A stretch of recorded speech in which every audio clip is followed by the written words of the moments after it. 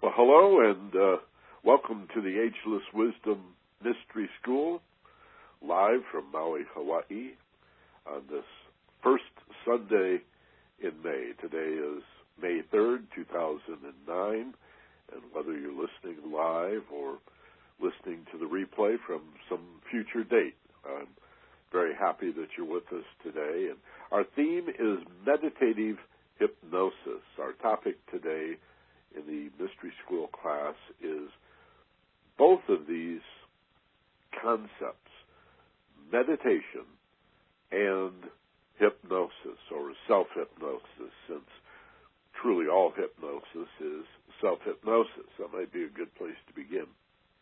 And we will be taking your questions and reading your comments a little bit later in the program, whether they're about this specific topic today, meditation and hypnosis, or what I call in a combined sense with a hyphen in the middle, meditative hypnosis, or if you want to ask me about or make a comment about anything else, something in the news, for example, or some sort of ethical or spiritual dilemma, excuse me, that you may find yourself in and want to talk about. I'd like this program to be increasingly interactive, I guess is what I'm saying.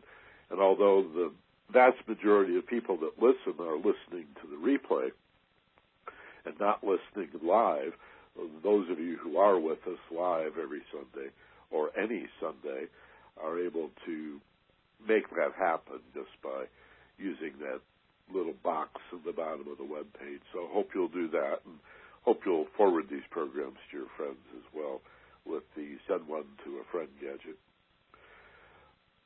Meditative hypnosis is a term that I coined. I don't take much credit for it. I mean, there are many teachers of both meditation and hypnosis who have acknowledged over the years that these altered states, this closed-eye process, whatever you call it, has much more, these two fields, I'll put it this way, meditation and hypnosis, have much more in common than a difference. There are differences, some important distinctions that we'll talk about today between the nature of meditation and hypnosis. But, you know, I got to emphasize here at the top of the class that essentially we're talking about the same place in your mind, in a so-called altered state of awareness or consciousness that is expanded, where we've turned away from physical sense and sensation, the input that we get from the physical world via our eyes and our ears and our ability to feel and smell and taste as well. In fact, the so-called sixth sense really is promoted to a very significant degree in these so-called altered states. It's a great place to go to be more intuitive. Recently, the law of attraction as a term for manifestation, or traditionally what's been called magic, not stage magic or illusion, but real occult manifestation, as in Christ saying, these things I do, you can do, and more, healing and solving problems and what have you. I'd like to round all of that up today and see if in a very inclusive but elementary way we can introduce meditators to the idea of hypnosis and vice versa. So I'm looking forward to this and want to thank you for being with us today. Now, personally, I've always been interested in the altered state, whether it was called meditation, contemplation, introspection, or hypnosis. As a young person, I remember first hearing about biofeedback, and this also was a relaxation technology where machinery, some sort of electronic instrument, usually electronic, was used to measure one of the body's responses, and there are many, to levels of stress and tension. For example, how stressed or how relaxed we are really can be read in terms of blood pressure or pulse, respiration rates, the volume of blood in a capillary in an extremity, like the tip of your finger or your toes or the end of your nose,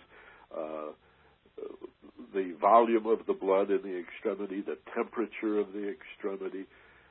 There's all manner. In fact, that's what a lie detector is, right? If you think of it, a so-called polygraph, graphing many, poly meaning many graphs, graphing all of these physiological responses to the stress and relaxation continuum, I'll put it that way. The scale of tension and relaxation can be seen manifesting in a half a dozen or more different areas.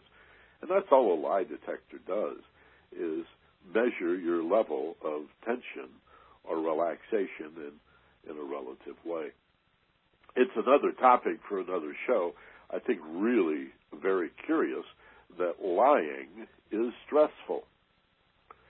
We talk about people who have no conscience, the so-called sociopath or psychopath, and it also spills over into the narcissist and a few others, people who seem to be devoid of right or wrong. Well, even that's a matter of degree. It's true that severely sociopathic or psychopathic people appear to have no conscience and could defeat a lie detector. They can lie without it being indicated by these physiological responses because they just don't even know that it's a lie. But that's an extremely rare exception. The truth of the matter is that the vast majority, 99% plus of people, respond to lies with stress and anxiety in their body. Lying will make you sick. Even if you don't believe in karma or that you reap what you sow in very intricate, complex ways, you have to take a look at the fact that illness is referred to as dis-ease for a reason. Why is it called dis-ease? Because stress and anxiety suppresses the body's immune system and allows you to fall ill, to become sick. And I would say also injury. Even you're more injury prone when you're stressed. And so lying is stressful. I think that's curious, but a bit of a tangent. I don't want to go too far down that road. You can write that on a Post-it note, stick it on the wall, and we'll revisit that concept later. Or maybe you can revisit that concept later. What are the consequences or implications of lying being stressful when there's so many people in the society that rely upon lying, starting at the top of government and industry? We seem to be led by liars and, even admire a skillful liar. And yet it's stressful to the liar and it's stressful to virtually everyone when we don't tell the truth. So there are a number of physiological reactions that correspond to how tense or how relaxed we are. And the extremes of the two would be, on one end, deeply relaxed, most deeply relaxed, is sleep, or a coma, I suppose, where you're totally unconscious. And the brain waves are very, very slow. This is the delta, and if you're dreaming, theta range. These are the terms that brain scientists have given to these very, very low-frequency brain waves. 1 cycle to 4 cycles is the delta brainwave level. That's deep, non-dream sleep. And then theta is roughly 4 to 7 cycles per second. And that's also usually a sleep state. It usually corresponds to vivid imagery, mental imagery, dreaming, and if you're there, it is possible to get into the theta level, the slightly higher brainwave level, slightly more stimulated, with awareness. You can be in theta with awareness when you really are so-called twilight sleep. You're half awake and half asleep. You wake up in the morning and then you allow yourself to drift back to sleep. And sometimes you have a whole extended dream, and then you wake up and look at the clock, and only 2 minutes went by, and yet it was such a vivid dream. This is really the theta state. But together, the delta and theta are generally thought of as sleep, and that's at one end of the spectrum. That's where we are physically or physiologically the most relaxed. This is when our muscles carry the least tension, where the capillaries and the blood veins and arteries are most dilated, and the blood pressure is normalized as a result. This is when we have peak performance, peak health, we're smartest, our memory works best, and yet you say, well, wait a minute, but we're unconscious. How smart can I be if I'm sound asleep? Well, the idea is to get real close, and that's sort of where we're headed today in our topic around meditative hypnosis. The other end of the extreme, the highest of brain waves, are in the upper 30s, and these are so-called beta brain waves. Beta is a brainwave level that runs between roughly 13 or 14 cycles per second, all the way up to the high 30s, up to actually 40 is usually described as the upper threshold for manic or high stress brainwaves. When you're carrying a lot of muscular tension, this would correspond to a nervous breakdown, so-called, a stress attack or an anxiety attack, panic, generic terms from the 60s, a freak out. These are the highest of brain waves. And there are other corollaries. It's also where you feel most victimized and least responsible for your life, where you tend to project onto other people whatever it is that's going on for you and see it being done to you by them. And the more stressed we are, the more likely we are to see ourselves as victims, and oddly and ironically, that creates even more stress. So it's easy to get trapped in a high-stress mentality. In fact, a lot of people like the feeling of being very stressed because it's very similar to excitement and enthusiasm. You know, even the word anxiety could be, oh boy, as easily as, oh no.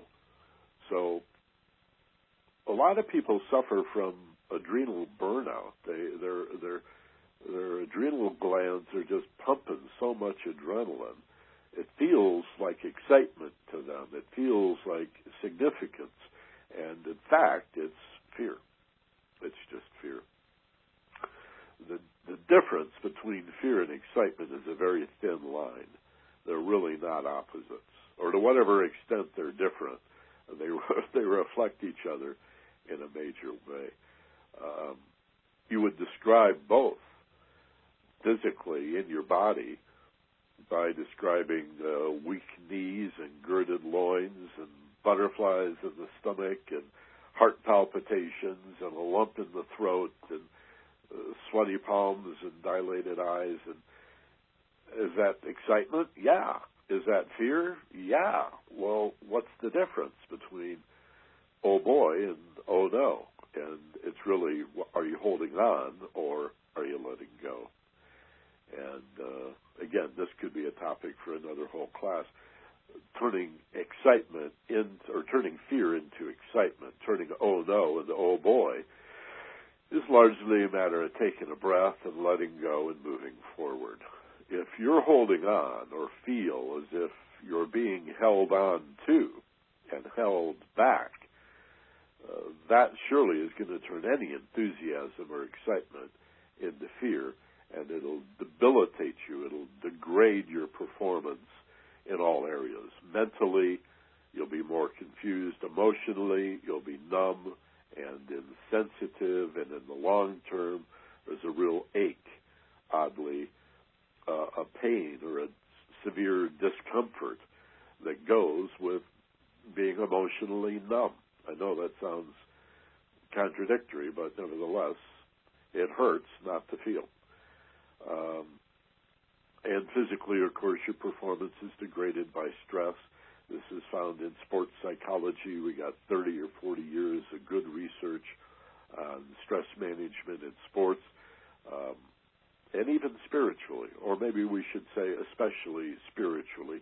We're much more likely to feel disconnected, cut off, and alienated from our source or from all other things in life as we become increasingly stressed. These are the high-frequency beta brain waves. So when you sleep, you're down here in the 1 to 4 cycle per second area in terms of brain waves. During that sleep process, you might go into theta, a little bit higher, 4 to 7 cycles per second for 3 or 4, maybe 5 minutes, and then you drop back down into delta, and you're in delta, again, the 1 to 4 cycle for maybe an hour and a half or so, and then come up into theta, 4 to 7 cycles for another 4 or 5 minutes of dreaming, and then drop back down into delta. That's the sleep and dream cycle. And when we wake up, we very quickly find ourselves in the upper teens and lower 20s in terms of brainwave frequency. And as we become more stimulated by our environment, more external stimulation, the phone starts ringing, also internal stimulation. You start thinking about what a busy day this is going to have to be and all that you need to get done. And, oh, look, here's all this work from yesterday that you didn't finish. And all of that external stimulus and the internal stimulus begins to drive the brain waves higher and higher and higher into this high-stress place that, again, as I said, can at times feel very exciting, but we tend to hold on. That's a natural reaction to fear and anxiety is, somebody sneaks up behind you and goes, boo, you don't relax, you tighten, right? That's what fear and anxiety does, is cause you to hold on. It's just so strange that while we're holding on, we feel like the symptoms of that are holding on to us. And so this is where education and understanding brain waves and levels of consciousness can help you so much. Well, you know me, anytime I talk about this or that, I'm going to take a look at the place in the middle. The core philosophy, or one of the core philosophies of Eastern philosophy, is the so-called middle way. The idea that there are variations and combinations and permutations, and we have that same thing here. There is a middle between sleep and dreams on one end, the slow brain waves, and overstimulated, stressed, anxious, nervous, and fearful on the high end of the scale. And that middle is a rather narrow channel called alpha, the alpha brainwave level. And this is roughly 8 to 12 cycles per second. A good way to think of it is alpha is a brainwave of 10 cycles per second plus or minus a few cycles. And yet, if you don't have a biofeedback machine, and a rather expensive and sophisticated one, how are you going to get some sort of readout, some graph or meter or needle or light to tell you, bing, here you are. Now just keep doing whatever you're doing and stay right there in the middle. Well, there's a feeling that's associated with this alpha brainwave level. And it's important to discuss because this is the primary link between meditation in all of its various forms and hypnosis or self-hypnosis. The best hypnosis is not really a deep trance-like state, although it may appear to be to the casual observer or to somebody who is in an audience watching stage hypnotism. It may look like a trance, but in fact, the subject that's been hypnotized, so to speak, is actually with their eyes closed and their attention focused inward, more alert and more aware than they would be if their eyes were open and they were distracted, so to speak, by the physical world around them, right? So that's our common link between all forms of meditation and the so-called hypnotic trance, which is really not a trance, is this alpha brainwave level. A good argument could be made for trance being the result of high stress and anxiety, that most people, as they go about their daily life and affairs, are in a trance.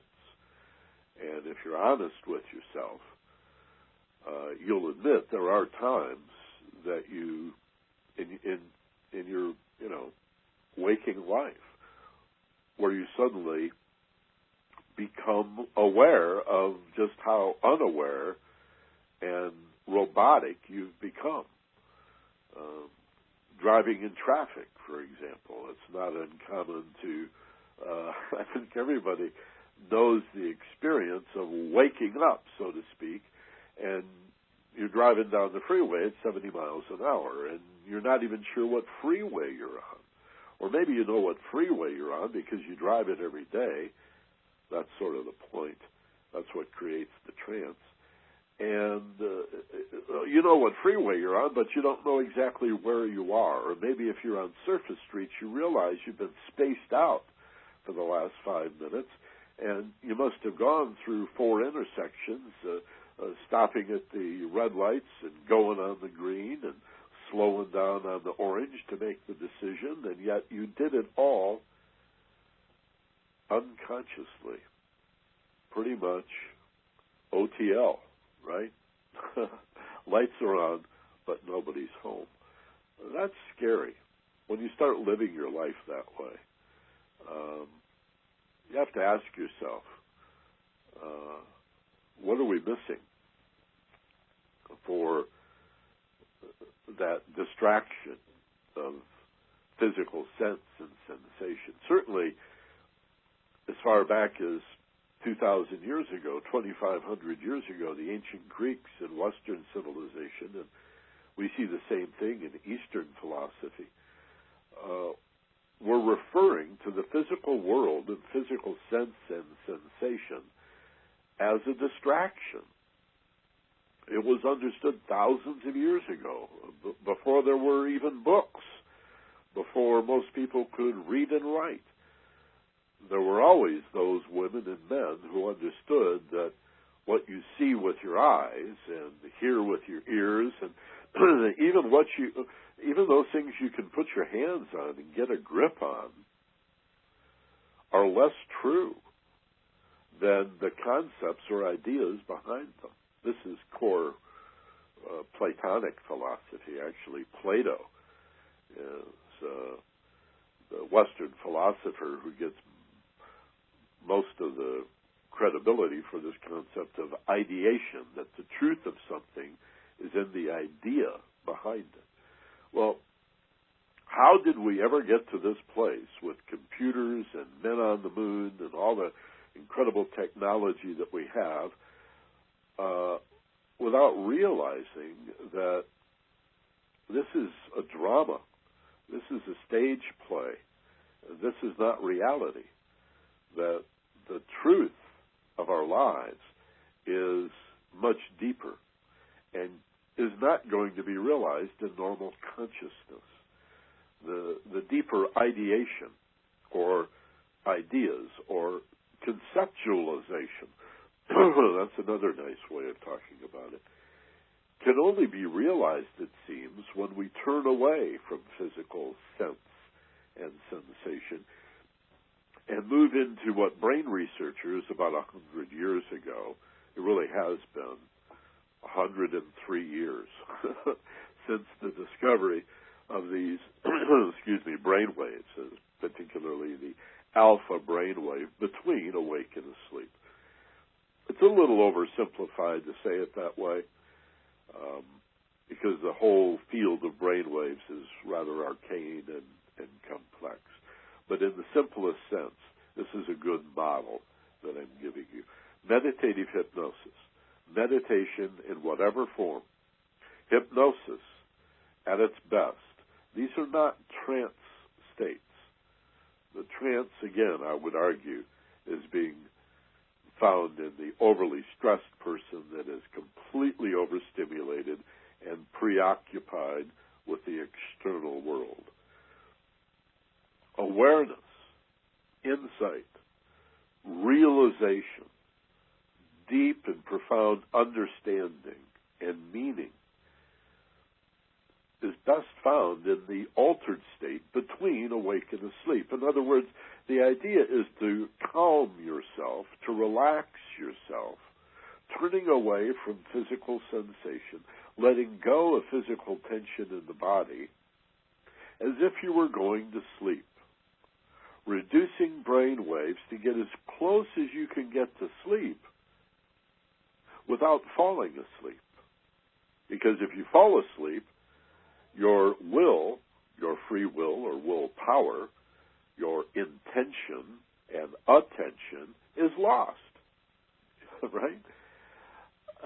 Just as it's lost when you have high brain waves. But the idea is to get essentially as close to sleep as possible, to find this balance point between awake and asleep, called the alpha brainwave level, and then use that for essentially one of two reasons. Now, there are scores, dozens and dozens of benefits and reasons, motivators, motivations, why we would want to explore the alpha brainwave level.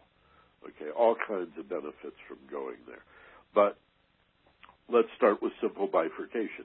There are two primary reasons to go there, as implied by the term meditative hypnosis. One is to meditate, the other is to be hypnotized, or self-hypnosis. Again, I repeat, all hypnosis is essentially self-hypnosis. The so-called operator, the hypnotist, or hypnotherapist is simply a guide or a facilitator. All suggestion is auto-suggestion. That's another way of saying all hypnosis is self-hypnosis. You have to agree. Bottom line, in a hypnotic state, you have to agree with whatever suggestion is being offered to you by another person, by a audio recording that you might be listening to, or something that you initiate yourself. Something you've got enough free will that you can guide yourself through it and provide your own affirmations or positive suggestions to yourself. And you do want to be positive in these levels of mind. So the two primary categories of reasons for going to the altered brainwave state of alpha, 10 cycles per second, plus or minus. The two primary reasons for doing that is meditation and hypnosis. And in putting these together into a term called meditative hypnosis, what I'm suggesting, what I'm stating, I'll go beyond it, what I'm stating is that they're two forms of the same thing and essentially two different directions that correspond to the two minds, the conscious and the subconscious, and further to the only two problems anybody could ever have. The only two problems that anybody could ever have is, I know what I want, my problem is getting it, or getting there or making it happen, but I do know the goal. I do know what I want. I just don't know what to do about it. And then the only other kind of problem there could be would be, well, I don't know what I want. I don't have a target. I don't have a bullseye. There is no goal. How could I know what to do if I don't know what to do about what, you see? This is a very important concept in learning to think critically. Then, of course, here we go again. There's got to be a middle way or a third variation on that, which would be, I sort of know what I want. You know, I've got this vague idea of a goal or a solution, a desired outcome or a result, but it's not very clear or very specific. So I sort of don't know what I want, but I sort of do a little bit, and I'm somewhere betwixt and between. But nevertheless, the polarities are these two kinds of problems. I've got an outcome in mind, right, but I'm not sure how to get there. And the other one is, gosh, even if I had a genie in the bottle, and I conjure up the genie, and he or she grants me 3 wishes, I still don't know what I want. The first wish might be, I wish I knew what I wanted. There's a fable for you, a story. The genie comes out of the bottle, and your wish is my command, and your first wish is, well, I wish I knew what I wanted.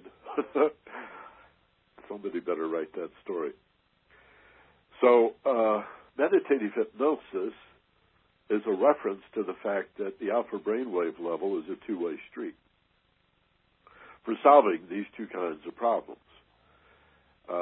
And for accessing the two aspects of mind, the conscious and subconscious, the willpower, meaning the conscious mind, and the imagination, or the subconscious mind.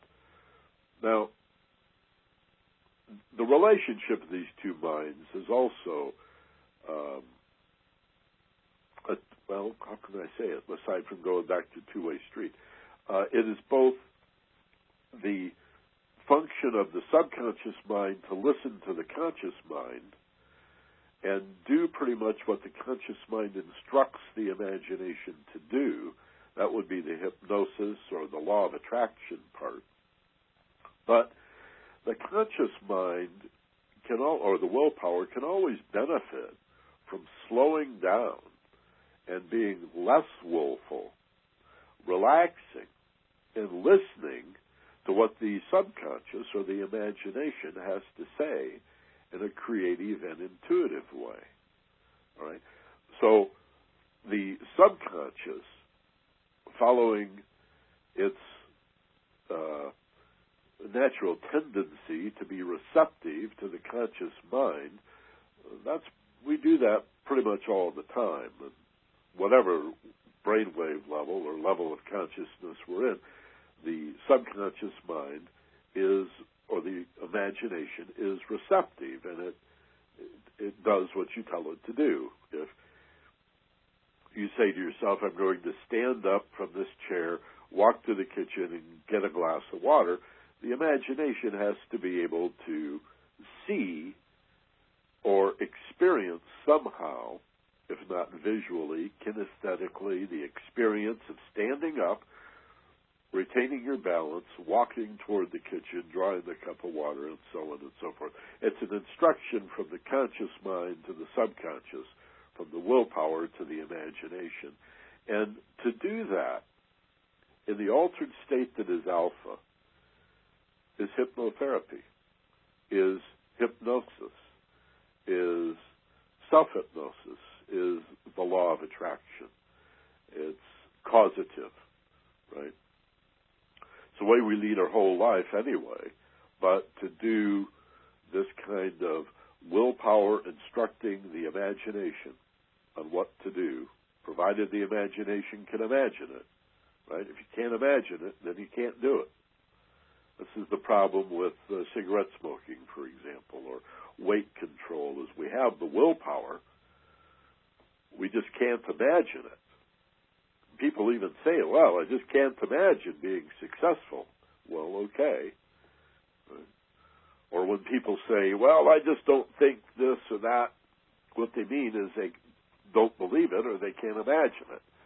They say, I don't think, which may also be true, but very few people understand even the simple principle that the willpower can be easily blocked by the imagination.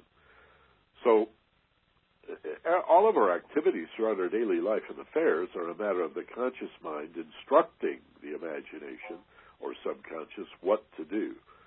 And if the imagination has some experience, if you can even just visualize it or take a stab at it or a guess at it, usually it can get done. To do that in the alpha brainwave level, in a deeply relaxed, almost asleep place, is to enhance by a quantum degree, enormously accelerate that whole process to the point that it seems rather magical.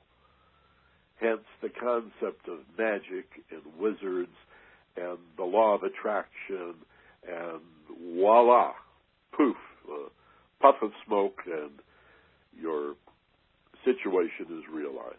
Some object appears, some circumstance or situation manifests, some state or condition or relationship, voila, there it is, right? It's no different from anything else you do in your life except that it is done from a deeply relaxed place, the alpha brainwave place, and so it appears to be accelerated. That's the so-called secret. And that's hypnosis, and that's affirmation, and the power of suggestion, and hyper-suggestibility, and all of that. That's one way the street runs, but it's a two-way street. And so if this part makes sense to you, then just flip it around and say, well, is there value in the willpower listening to what the imagination has to say? It seems the imagination is very creative. Intuitive. The source of inspiration as well as imagination and intuition.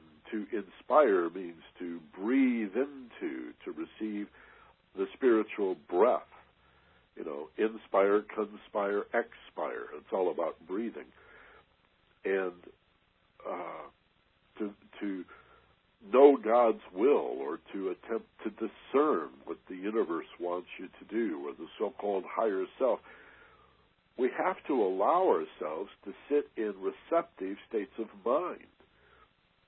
Again, to close your eyes and turn away from the distraction of physical sense and sensation so that the conscious mind now sits receptive, or the willpower, now sits receptive to the impress of the subconscious or unconscious, the imagination.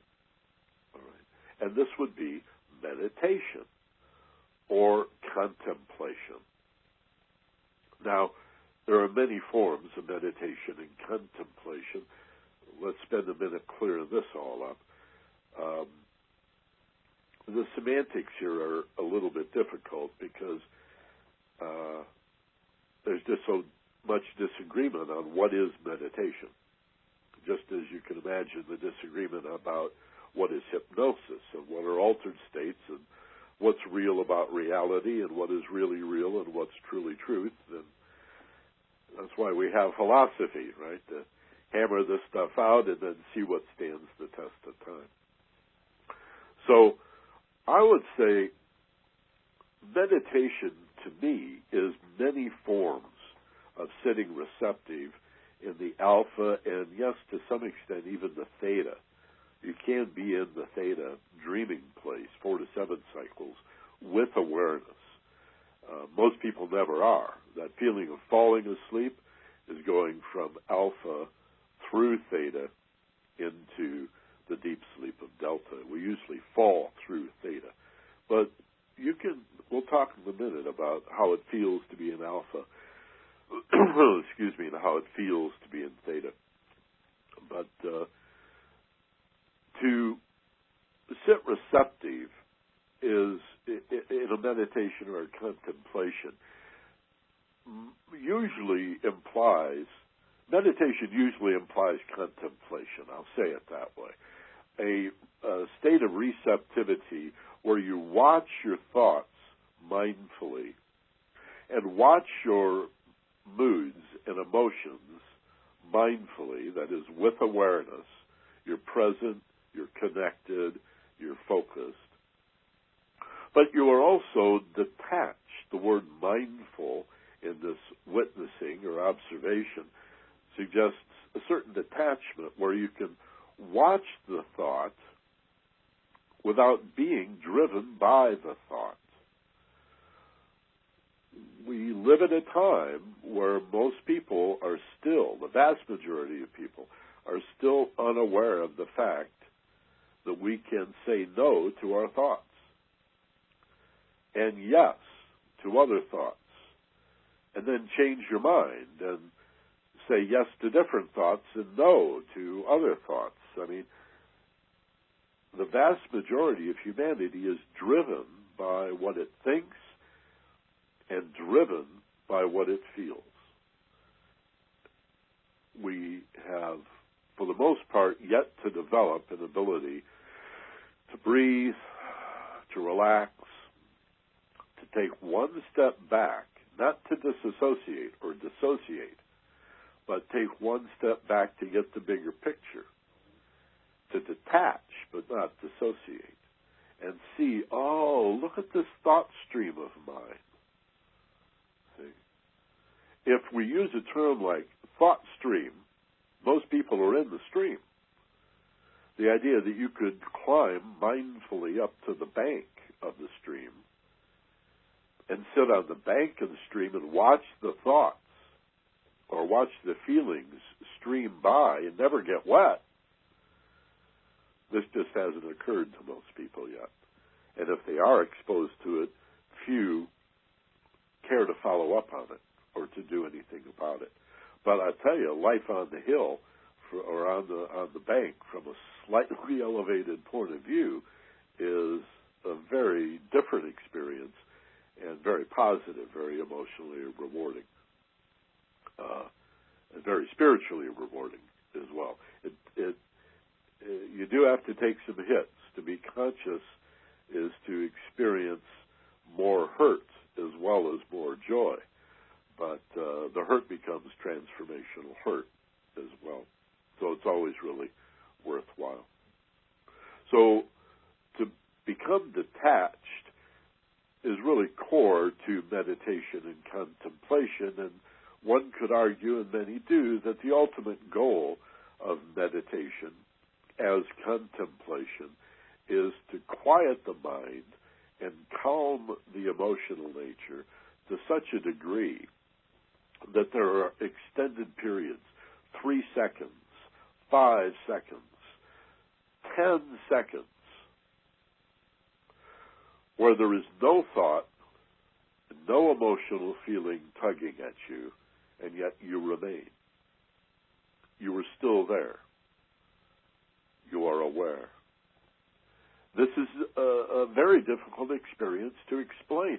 I've attempted to describe it as being similar to sitting on a mountain looking on the shore. Imagine up at Big Sur, and you're sitting on the mountain ridge line there, 3,000 feet up. I've done this. It's a beautiful place. You can walk up there in a couple hours, sit up on the ridge line above Big Sur and look way out to the ocean, way out to sea, out into the Pacific, way up the coastline and down the coastline. And imagine sitting up there that, like the mind, full of thoughts and feelings, there are dozens and dozens of boats, you see. And you're sitting there watching all of these boats, and little by little, there are fewer boats. Some sail out to sea, some sail up the coast, and some motor off down the coast until there's just 6 or 8 boats left, and then 2 or 3 boats left, and finally the last boat disappears.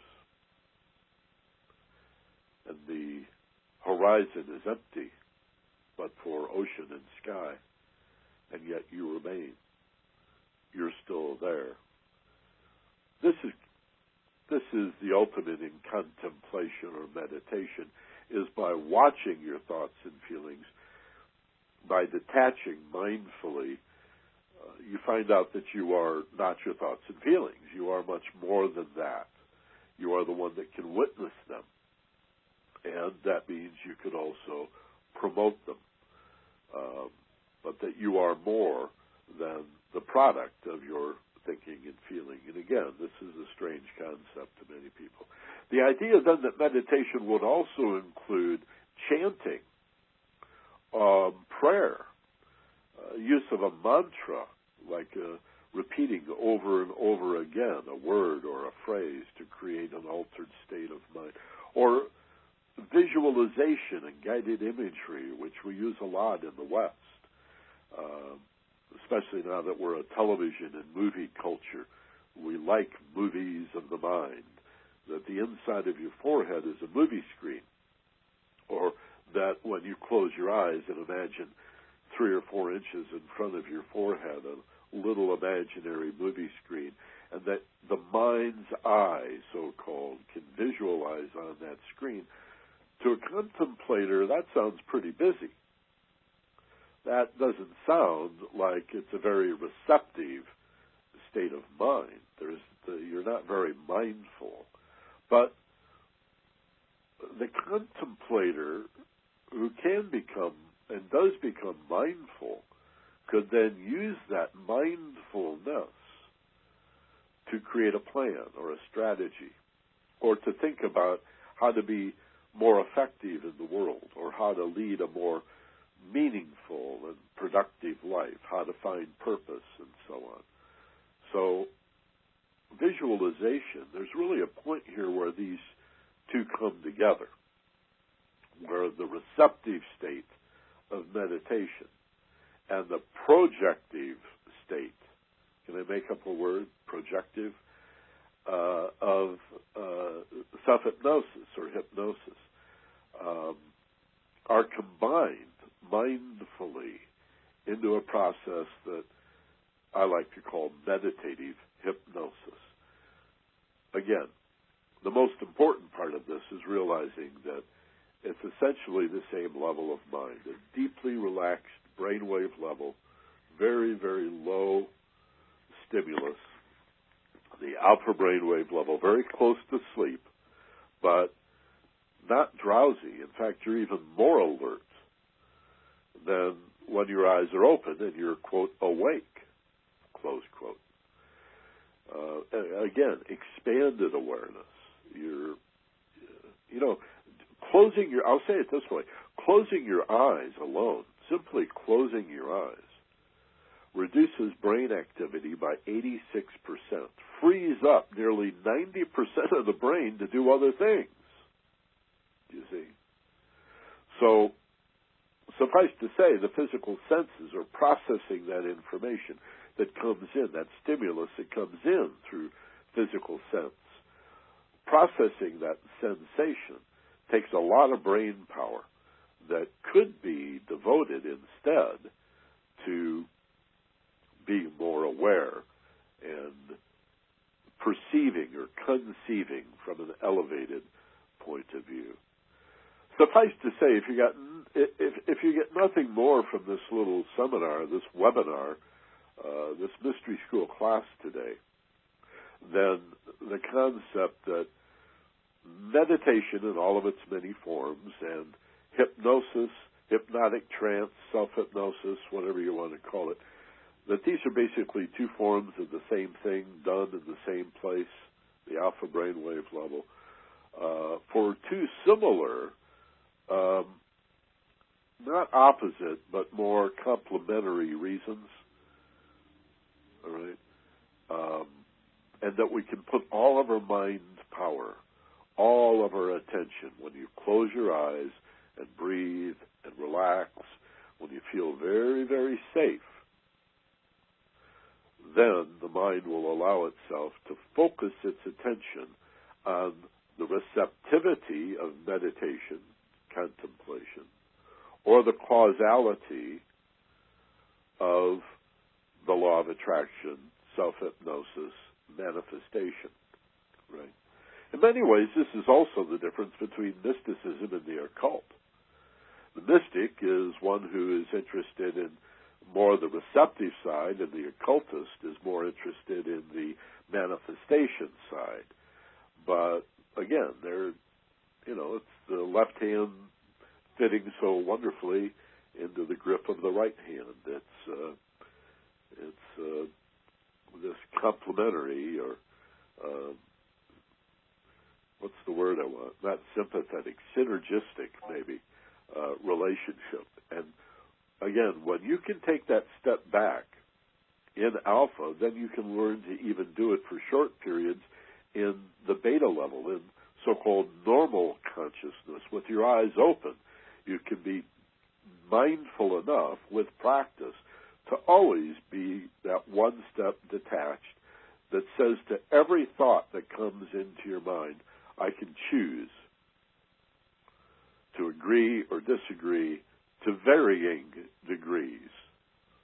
I will not be driven merely by the impulse of this thought. And the same thing with feelings. You can say, I'm watching this depression, and I'm feeling depressed, but I am not the depression. This is a mood. This is a feeling, and it will pass, like everything else. My thoughts pass, my emotions pass. This will not last, right? And that very act, of course, allows it to pass much more quickly than if you hold on to the feeling. Most people describe, again, negative feelings as holding on to them, but it's really the other way around. You're really holding on just because of the nature of negativity and fear and anxiety, creating that kind of response, a holding on response.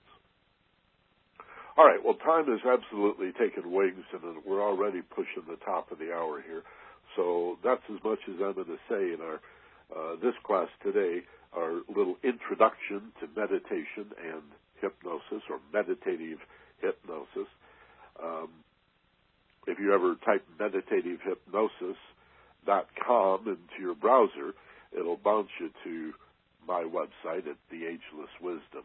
It's a class that I did as a career training, a year-long class before leaving Los Angeles, and I did 4 of those classes and trained about 65 people who stuck with it and graduated 160 classroom hours. And most never did it for a career and knew that going in, that they were not really going to see it as a career training, although I offered it as a career training and still work with a few people who want to either make a career out of meditative hypnosis or use the skills they learned in whatever other career that they're using. But a lot of the folks, probably half of the folks, took the class just because they wanted an in-depth exposure to the tools and techniques and could use them in all areas of their life. And so it's in that spirit, really, that I offer you guys this information. And we'll open it up now to questions and comments here. How can you use meditation and hypnosis in your life more effectively? Before I turn to the comments and the questions, let me say one thing about how it feels to be in alpha. Because, again, most of us don't have access to expensive and sophisticated biofeedback machinery. So how are you going to know when you're there? Especially since I'm described as being so close to sleep, you may think that it's a very drowsy state of mind. But, in fact, it's not. The primary marker for me of being in the alpha brainwave state is that without any effort, without trying, without any knowledge that this is a natural result of this level of mind, I find myself feeling less distracted. It's much easier to, quote, pay attention to something. In this way, daydreaming is even a meditation, except that daydreaming is usually the result of becoming overloaded or disinterested in what's going on in your world, so you go away and you space out. And if asked afterwards, well, what were you daydreaming about, you might not be sure. If you do have a good memory of what you were daydreaming about, if you're very clear, if it was detailed and specific and rich and wonderful, well, then it's really not a daydream, is it? That's really meditation with visualization or so-called guided imagery. But I think the best way to know that you're in this alpha level, that you're actually meditating, is that the mind is less distracting. You go from the monkey mind, that's the way the Buddhist refers to it. I call it ideas competing for your attention. Listen to me, no, listen to me. And, no matter what you're doing, you're reading, you're thinking of something else. You're watching TV, you're thinking of something else. You're in a conversation, you're really not listening, you're thinking of somebody else. You're driving a car down the freeway, you're not thinking about driving the car, you're thinking about something else. You sit down to eat a meal that you prepared, you're not tasting the meal, you're not appreciating the bounty of life, you're thinking about something else. All right? Most of us, most of the time. But when you can, look out at the ocean and all the boats are gone, right? When you can get to that with practice, that quiet state, and it won't mean that the mind is silent. It's still going to generate its thoughts or attract thought forms and emotional forms. But you can be, again, out of the stream. Or if we call it a train of thoughts, get off the train. Sit in the train station or by the side of the tracks and watch the train go by. My allegory of who's driving the car, same thing. Don't let your thoughts and feelings drive the car. You drive the car. Thoughts are the steering wheel. They determine your direction. Feelings are the pedals. They determine the force, the power, whether you move forward or backward, whether you go or not, right? That's the emotional nature.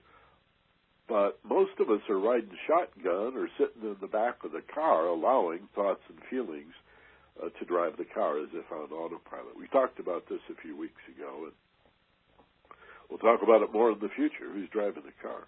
So that's probably the best way I can describe knowing that you're in this level of mind. And then theta, a little bit deeper, this is where you really start to lose track of your body. If you don't know in the middle of a meditation with your eyes closed whether your right hand is enfolded into your left hand in this way or in that way, or whether they're just resting on your lap but really not folded together, if you start to lose track of your body, that's a very good sign that you're moving into theta. This is a good place for pain control at the dentist and accelerated healing as well. But the simple mindfulness of the alpha brain wave level for that gentle relaxation, mental focus, to easily focus your attention, to concentrate. Athletes know about this as flow, okay, or playing out of your mind. Everything is just so crisp and clear and easily seen, and yet anything irrelevant. I can remember in sports, boy, you get so into the game that you knew everything about the game, but nothing about the people in the stands, and you wouldn't hear the cheering. You'd think nothing about the past and nothing about the future. You're just focused right here, right now, intensely into the game, okay? And you might say, well, but that's physically active. You're exerting yourself. That's not really a meditation. Well, actually, it is. It is. You might not be showing a whole lot of that alpha brainwave activity, but runners talk about the runner high. It's a very similar state of mind. Okay, so you don't need a biofeedback machine. That's the good news about getting into these levels of mind. What you need to do are three basic things. Close your eyes. That reduces brainwave activity by 86%. Just close your eyes. If you're in a place where you want to meditate, but it's uncomfortable to close your eyes, like you're at work or in a public park or on a bus someplace, then fix your attention on a single spot and relax. Look past it. Don't focus on it with your eyes. Soften your focus as you fix your attention, and that'll drastically reduce visual stimulus. Okay? That's the first step. Whether you call it meditation or hypnosis, close your eyes or fix gently your gaze with soft focus. Secondly, 2, 3, 4 slow, deep breaths. Very slow, deep, diaphragmatic breathing. 2, 3, 4 times. And then let your breathing find its natural rhythm. Okay, breath. And then third, with eyes closed and breathing slowed, create and sense a letting go in the muscles of your body. Meditation, hypnosis, meditative hypnosis, contemplation, altered states. 3 messages. I'm closing my eyes, proving I'm not in danger. My breathing is slow and relaxed, proving I'm not in danger. And I'm letting go of muscular tension, proving I'm not in danger. Letting go of fear, letting go of stress and anxiety, and proving it to the higher self through the unconscious portal, through the imagination, with the closed eye, the slow breathing, the natural breathing that follows, and just a letting go of physical muscular tension. All meditation, all contemplation should have those elements, at least in the initial part of the process, at least during the so-called induction. Okay? That's also curious. In the hypnosis and self-hypnosis field, there's a lot said about the nature of the induction, about the beginning or getting to that level. Meditators almost never talk about induction. They just close their eyes and begin to meditate. And, if a meditator is going to be honest with you about it, they'll admit it takes a couple of minutes or maybe a minute, sometimes more, to get into this level of mind, to feel really relaxed and to laser beam your focus and to be detached but not dissociated in a mindful way. It takes a few minutes. I think meditators would benefit in this regard from understanding the nature of hypnotic induction and what they can do to speed that process. Because you have to ramp down. It's not a switch, it's a dimmer. You got to little by little slide into that zone. Well, let's take a look at our feedback today, see what you folks have to say about all of this, and then we'll do a visualization exercise and call it a day before the 30 mark. First of all, in Phoenix, we're hearing from Rose. Let me blow this up a little bit. Rose Quintero in Phoenix says, "Aloha, Michael Benner. What's the best way to deal with an angry and moody coworker?" Well, you mean short of getting another job, right? The best way is not the easiest way, but simply said, Rose, compassion. Make note of the fact that it's very likely that your angry and moody coworker, even though they may take it out on you or impact you, doesn't mean this to be personal. They're probably being perceived as angry and moody by everybody that they work with. So remind yourself it's really not about you. That would be a good place to begin. This is their problem, right? And that is a stepping stone toward compassion. Oh, my God, what might it be like to be them, to have to suffer from their anger and their mood swings, you see? So it's the ultimate love your enemy stuff, right? To have compassion, to be able to love at a level that carries a sympathy or an empathy for those who suffer is to really be free from the defensiveness that this anger and mood swings in your coworker is causing in you. If somebody is angry at you and that makes you angry, that defensiveness is the problem, right? I presume from your question you're not concerned with changing them. It's coping and not taking it on personally. And if you are interested in changing them, even saying that, the best thing you can do is simply to model the kind of behavior that we're talking about. I could go farther with this, or a little further with this, but I don't really have the opportunity. There are things that you could do if this were, let's say, not merely a coworker, but somebody in your family or somebody that you're married to acknowledge, for example, I understand that you're angry. I understand that you're experiencing depression right now or whatever mood they're going through. But you got to be careful with that stuff, because often a person that's feeling defensive will redouble their defenses when you express sympathy or empathy, and they get even more defensive and say, I'm not angry, you're the one that's making me angry, and da-da-da-da-da. And, of course, responsibility for your feelings is central to all of this. So that's the short answer. Take responsibility for your feelings.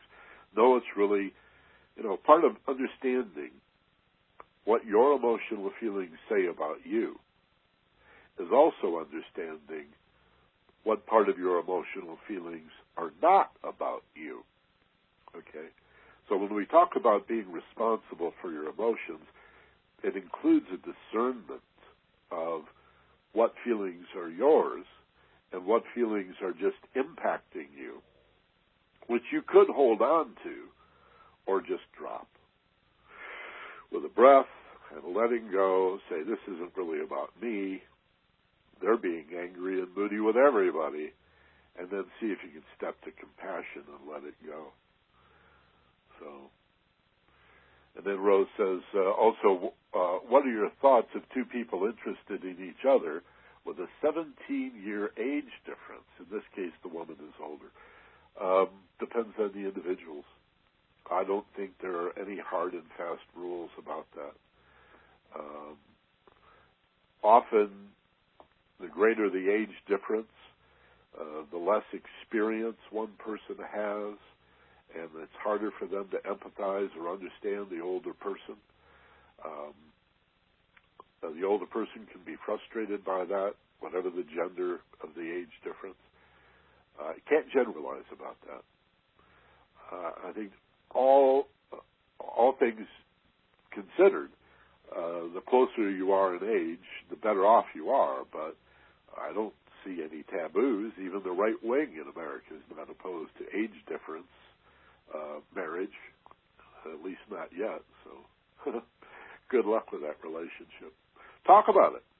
The best thing these two can do is talk about it rather than pretend it just doesn't exist. Carol in La Habra is with us today, of course, and she says hello to Michael and Doreen, and aloha, Carol. Thanks for being with us. From out here in the middle of the pond, just down the street a bit in Honolulu, Bert is with us. He says, 39 years ago, or more than 39 years ago, I was introduced by a guide to Transcendental Meditation, TM, and was given a word to focus on to begin each meditation session. Well, Bert says, I did not meditate this way for very long, and I stopped after trying it for a few weeks. I have not tried it again in all these years since. If I started meditating this way again, does the word still serve the same purpose? And do I need a guide to reintroduce me to TM? Keep up the good work. Mahalo and aloha. Well, mahalo, Bert, and aloha to you. Great question. Even the word transcendental, or the phrase transcendental meditation, can be a brand, a trademark, or a generic reference to the transcendent state that all meditation, properly done, provides. So, do I need a guide to reintroduce me to transcendental meditation? Well, if you mean the brand name, yeah, you do. But if you're talking about meditation that is transcendent, the generic, uncapitalized transcendental meditation, a teacher is always good, but it wouldn't have to be a TM guide, right? And more to the point, the word is significant, but it could be any word. And often the words that TM instructors give you are made up.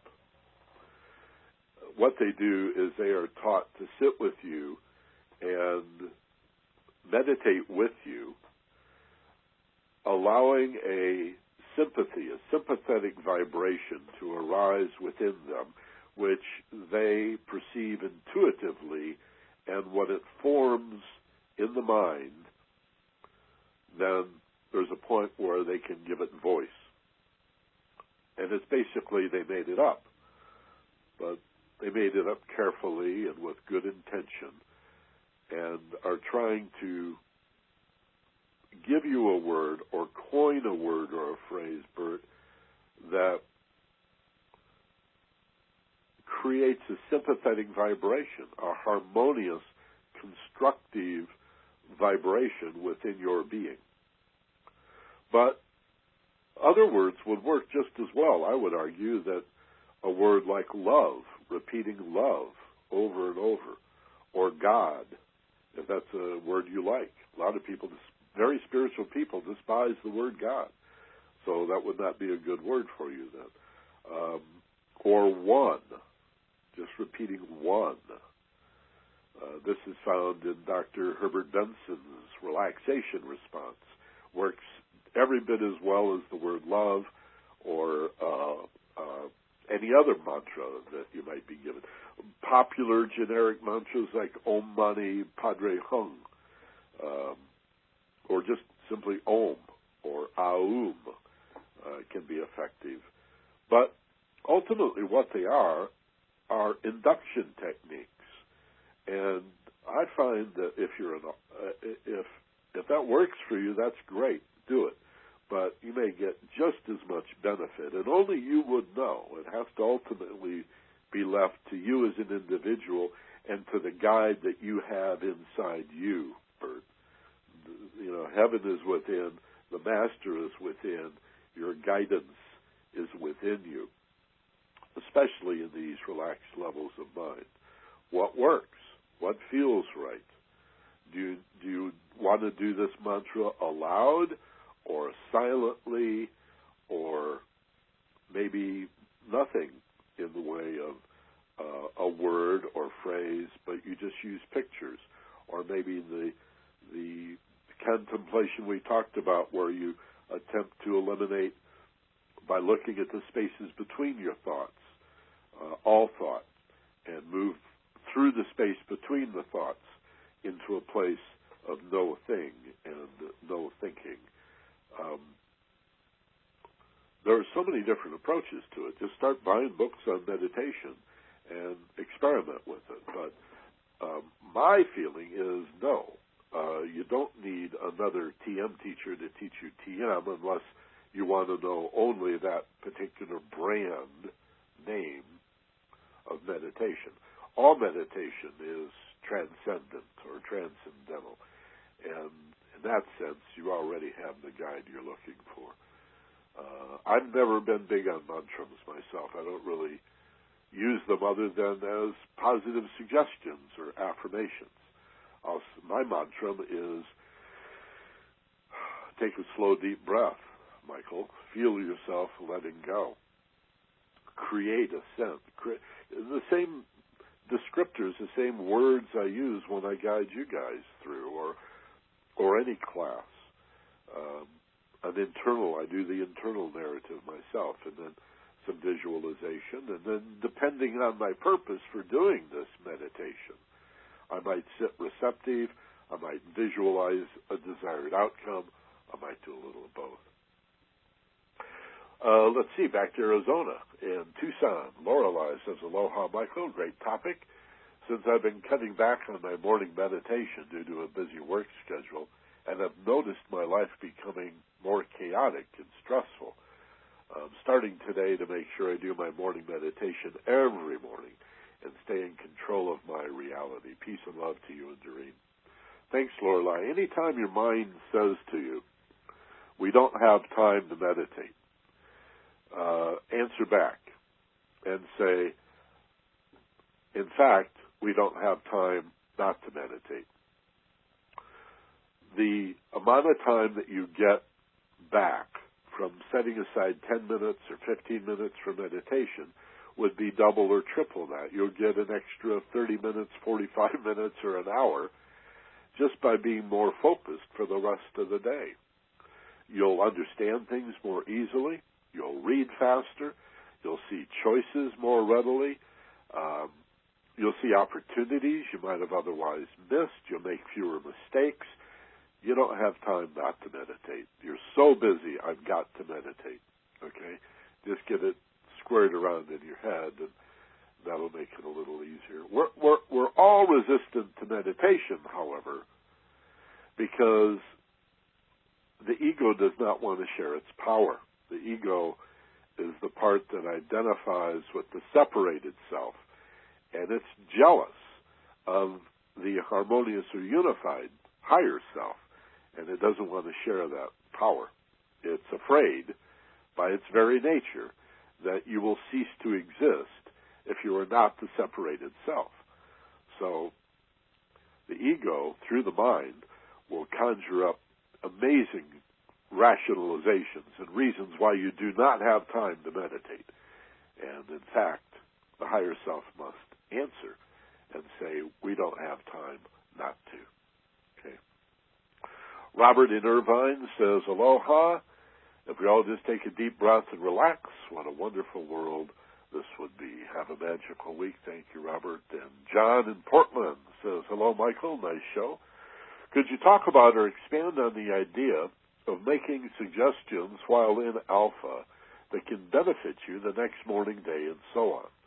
I will awake in the morning, feel refreshed and clear-minded, etc. Thanks for the great show. Well, you just did. Those are some great ones. The only thing I would add is the rules that Steve and I describe as the 4 Ps. Make sure that all of your suggestions are positive, first of all. Don't start using double negatives. Like, I don't want to forget would be far inferior to it'll be easy to remember. So all of your suggestions, all of your affirmations need to be affirmative. They need to be present tense, and they need to be positive. So the first P is positive. The second P is present tense. It can't be I will or tomorrow or... Actually, if you're programming yourself as you go to sleep, you can project it if you say, I am now safe and relaxed. When I wake in the morning, I'll continue to feel safe and relaxed, and then develop that a little bit, feeling fine, refreshed, and rested. But then have that feeling while you say it, instead of, I'm sad and depressed now, but someday I'll feel better, or tomorrow maybe I'll feel better. You need to be in touch with how you feel now. So as you fall asleep, it might sound odd to suggest, but as you fall asleep, you want to feel the way you're going to feel in the morning. When I wake up, I'll be wide awake. I'll be alert and refreshed and rested, and allow yourself to make that up, to feel that, as you then let go of it and fall asleep. What I say to myself as I go to sleep is several things. I'm going to wake up at such and such a time. I look at the clock, I see what time it is, and then I tell myself, in the morning I'll wake up at 8:30, 7 o'clock, 6:15, whatever, feeling fine, refreshed, rested, pop right up out of bed, looking forward to the shower and the cup of coffee, and The second thing that I do is I psych up for the next day. Again, looking forward to the day. Just review briefly, very briefly, what it is I'm going to do the next day and how fun that'll be and how exciting and how rich in opportunity and what fun encounters I'll have with other people. So I affirm waking up feeling rested and healthy and refreshed and psych up for the next day. Just spend a few moments thinking about what a wonderful day it's going to be when I wake up tomorrow. And then I also suggest that I'll remember and understand my dreams, or remember and understand dreams of significance when I wake up in the morning. And I give myself those three little suggestions as I fall asleep. But those are sort of categories of suggestion. And the very fact that you asked the question is just excellent, because falling asleep and the suggestions that you do as you fall asleep, that's a meditation. And that's a wonderful time where you're going through these hyper-suggestible levels, these deep meditations on the way to, quote, falling asleep, where you can program the whole next day, just like you program a computer or program your coffee pot the night before to make the coffee just before you wake up. Same thing. If a coffee pot is smart enough to do that, so are you. Great questions. Each one of these I could spend a lot more time with. I'm going to go a little past 30, but let's do a closed eye process of meditation and install what we've discussed today, and then I'll let you guys go. Thanks again for being with us here today. So get comfortable, pump up the pillows, and find a comfortable place to be. Close your eyes, take a slow, deep breath, and begin to create and sense a feeling of letting go. Take another slow, deep breath, pulling in strength and power as you inhale. Hold for just a moment as you peak, and now as you exhale slowly, feel the letting go in your body. And after 2 or 3 slow, deep breaths, maybe a fourth, then turn your breathing over to autopilot. Let your body breathe itself, all by itself. And it might be a good idea at the beginning here to remind yourself that it always takes a couple of minutes to readjust and reorient yourself to this wonderful balance point between awake and asleep, where you're conscious. You're not asleep, you're conscious. But the mind is so quiet, and the emotional nature so calm compared to the waking state where we're so overstimulated and so anxious and stressed. In between, a balance point of a still body, a quiet mind, and a calm heart. And you don't make it happen. You allow it to be. With your eyes closed and your breathing natural, deeply relaxed. And during the first few minutes of any relaxation exercise, meditation or self-hypnosis, go back every few seconds to feeling in your body more deeply relaxed. Actually feel your body releasing from head to toe another layer of muscular tension, going even deeper and more relaxed. A nice deepening exercise is to imagine yourself walking down the staircase and feeling more and more relaxed as you go deeper. And even saying to yourself silently in your mind, as if this were your mantra, I'm going deeper and deeper down the stairs, becoming more and more relaxed, feeling safer as I go deeper and deeper, becoming more and more relaxed. Or an elevator or escalator. Just the feeling of moving down, going deep, like Alice down the rabbit hole, floating, gently drifting deeper and more relaxed. Another wonderful induction or deepening technique is to put your attention gently on the bottom of your nose. For many tens of millions of people around the world, this is the extent of their daily meditation. To sit gently and quietly with their attention fixed effortlessly on the bottom of the nose. Simply watching the natural ebb and flow of the breath at the very point where it enters and leaves the body. And if you did nothing else for 10 or 15 minutes, that would suffice. But it's a wonderful induction technique for those who wish to go even deeper and visualize. And then you may wish to use the mind's eye, as I often suggest. My personal experience is that imagination and visualization or guided imagery can be especially powerful as an induction, a deepening, and also core process. And to do so by imagining yourself deep in nature.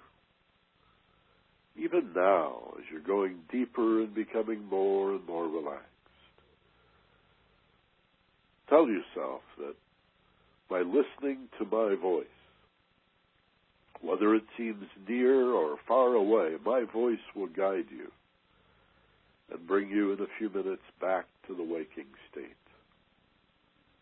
But in addition to hearing my voice and allowing my words to guide you, you can easily hear birds singing and the wind in the tops of the trees. And the feeling you're imagining it is exactly right. And imagine nature, whether you prefer to think of yourself as feeling the gentle warmth of direct sunlight, or sitting in the shade, or moving deep into a heavily forested area. Feel how it feels in the sun, in the shade, or in the cool forest. Hearing the birds sing, and imagining yourself sitting down upon the earth. For two basic reasons. You sit upon the earth and feel rooted or connected to the earth.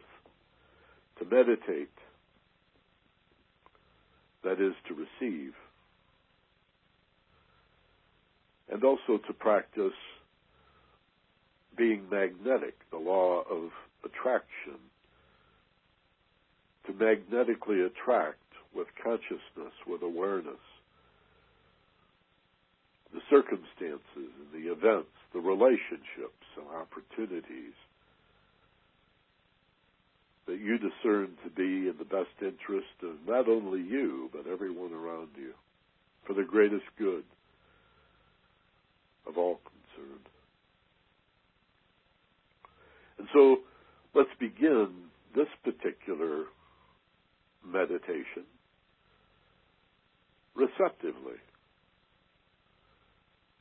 as in a daily meditation where you relax, do the induction and the deepening, and detach yourself, climb out of the thought stream up onto the bank of the river, dry yourself off, and sit there and watch the thought stream go by. Watch your thoughts. What are you thinking about? Why? What prompts you to reach out and hold on to a thought? And what does it take for you to let go of that thought and let it pass downstream?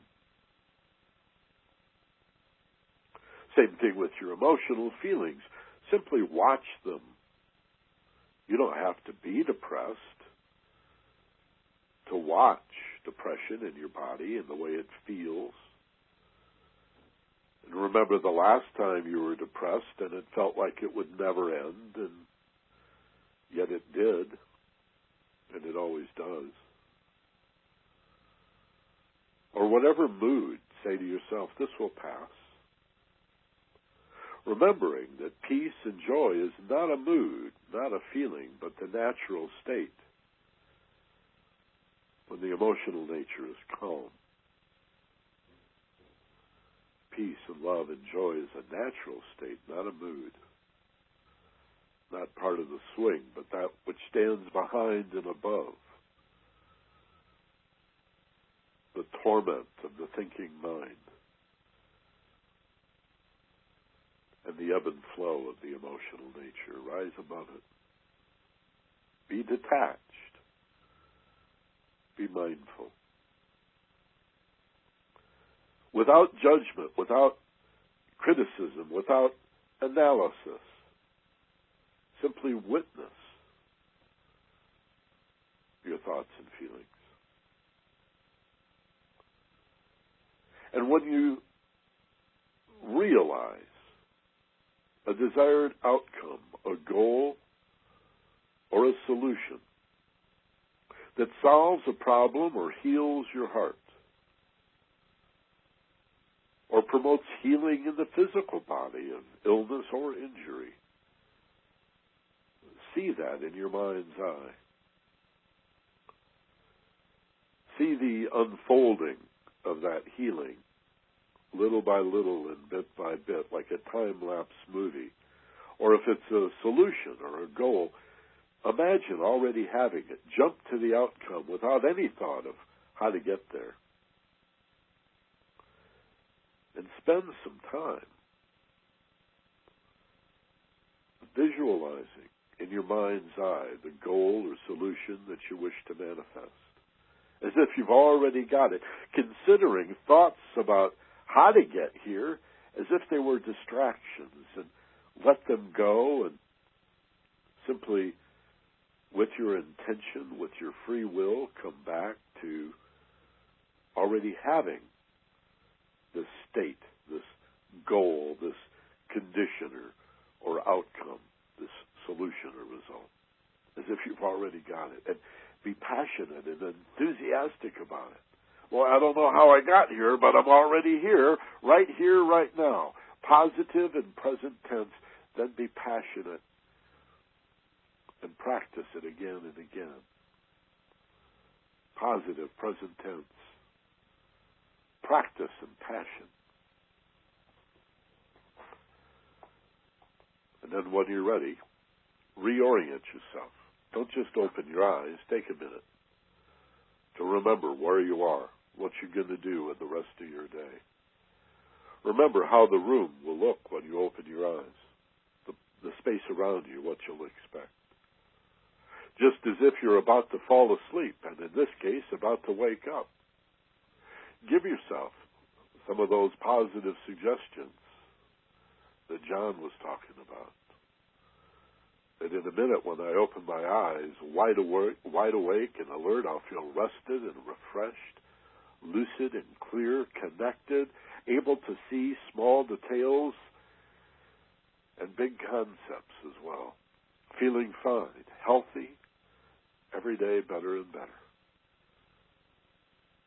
And then as it feels right for you, open your eyes, now, wide awake, alert, feeling rested and refreshed and lucid and clear and enthusiastic and positive and ready to go do the rest of your day. Hey, thanks for listening. Thanks for calling. I keep going into that script, don't I? Thanks for listening. Thanks for calling. As if I were on the radio. Thanks for being with us today for the Ageless Wisdom Mystery School. Please make it a point to share these programs with people that you know who need to hear them. Okay? Not only the people you know who will be interested and who love this kind of stuff, but other friends, family members, and associates that you think would really benefit from hearing some of this information. And then go to theagelesswisdom.com, click on the home page to go inside, and then click on the link Web Teleconference. It'll probably say webinars in the future. Right now it says Web Teleconference. And they're all there, along with the little tool you can use to forward these to your friends. We make it so easy, we do it for you. Okay? If you send out one of these a week, my goodness, if you send out one a day, imagine the benefits and the changes that you can make in the world. And that helps us as well, so everybody wins. Share one with a friend. And if you feel so moved, remember, as a subscriber at FocusedPassion.com, for only 99 cents a week, you can own the premium audio programs that Steve and I do. We put them on every Wednesday as a podcast, but there's also a built-in player right there on the website, FocusedPassion.com. The first 6 programs are free. Ask for the free trial, and there's excerpts there. There's free articles. This webinar is free. The first 6 programs in their entirety are free. And if you like what you hear, subscribe for less than $4 a month. I think you'll find that in your budget, right? Not a problem. Parking meter change. But again, by supporting what supports you, you make a difference in the world. FocusedPassion.com. Remember the ED. And theagelesswisdom.com. Remember the THE. Those are the sister websites. All right? Thank you very much again, and I hope you'll join us next Sunday, 1 o'clock West Coast time, 4 o'clock in the East, for the Ageless Wisdom Mystery School, live from Maui, Hawaii. Aloha, be gentle, love life, and take care of each other. And we'll talk to you next Sunday. This is Michael Benner. Aloha.